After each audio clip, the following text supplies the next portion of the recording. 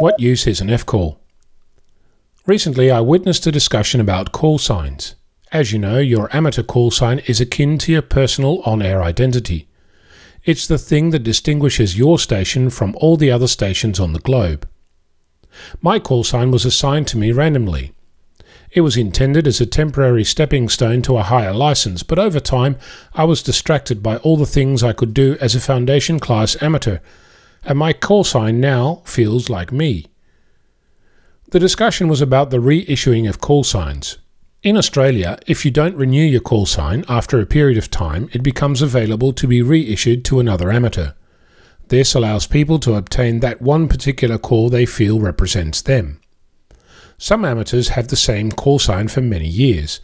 It's their identity. It's a thing they used in contests, campouts, chats, and the rest of their amateur life. When an active, well-respected amateur relinquishes their call, often when they become a silent key, there are amateurs who feel that this call should not be reissued. The practice is different across the globe. In some countries, a call sign is for life, though it's unclear what happens when an amateur becomes silent. Likely there are places where the call becomes available, and in other places it doesn't. In Australia, we have calls that come with 2 letters. Victor Kilo 6 Yankee Sierra, Wally, or Victor Kilo 6 Alpha Sierra, Andrew, are examples of that. In total, there are 26 times 26 different options. That is, 676 different 2-letter call signs per call area. If we were to lock up each deserving 2-letter call sign, we'd run out of 2-letter calls. And while we're chopping down this idea, how would we decide who is deserving and what criteria would we use?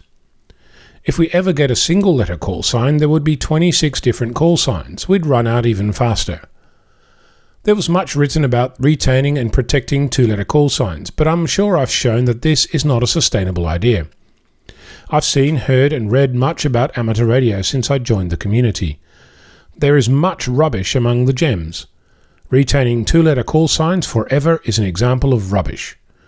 I wish those amateurs who want to protect their hobby went back to inventing, back to innovating, back to trying, testing, playing and having fun, rather than attempting to retain the racist, sexist 1950s that they seem to think represents the pinnacle of amateur radio.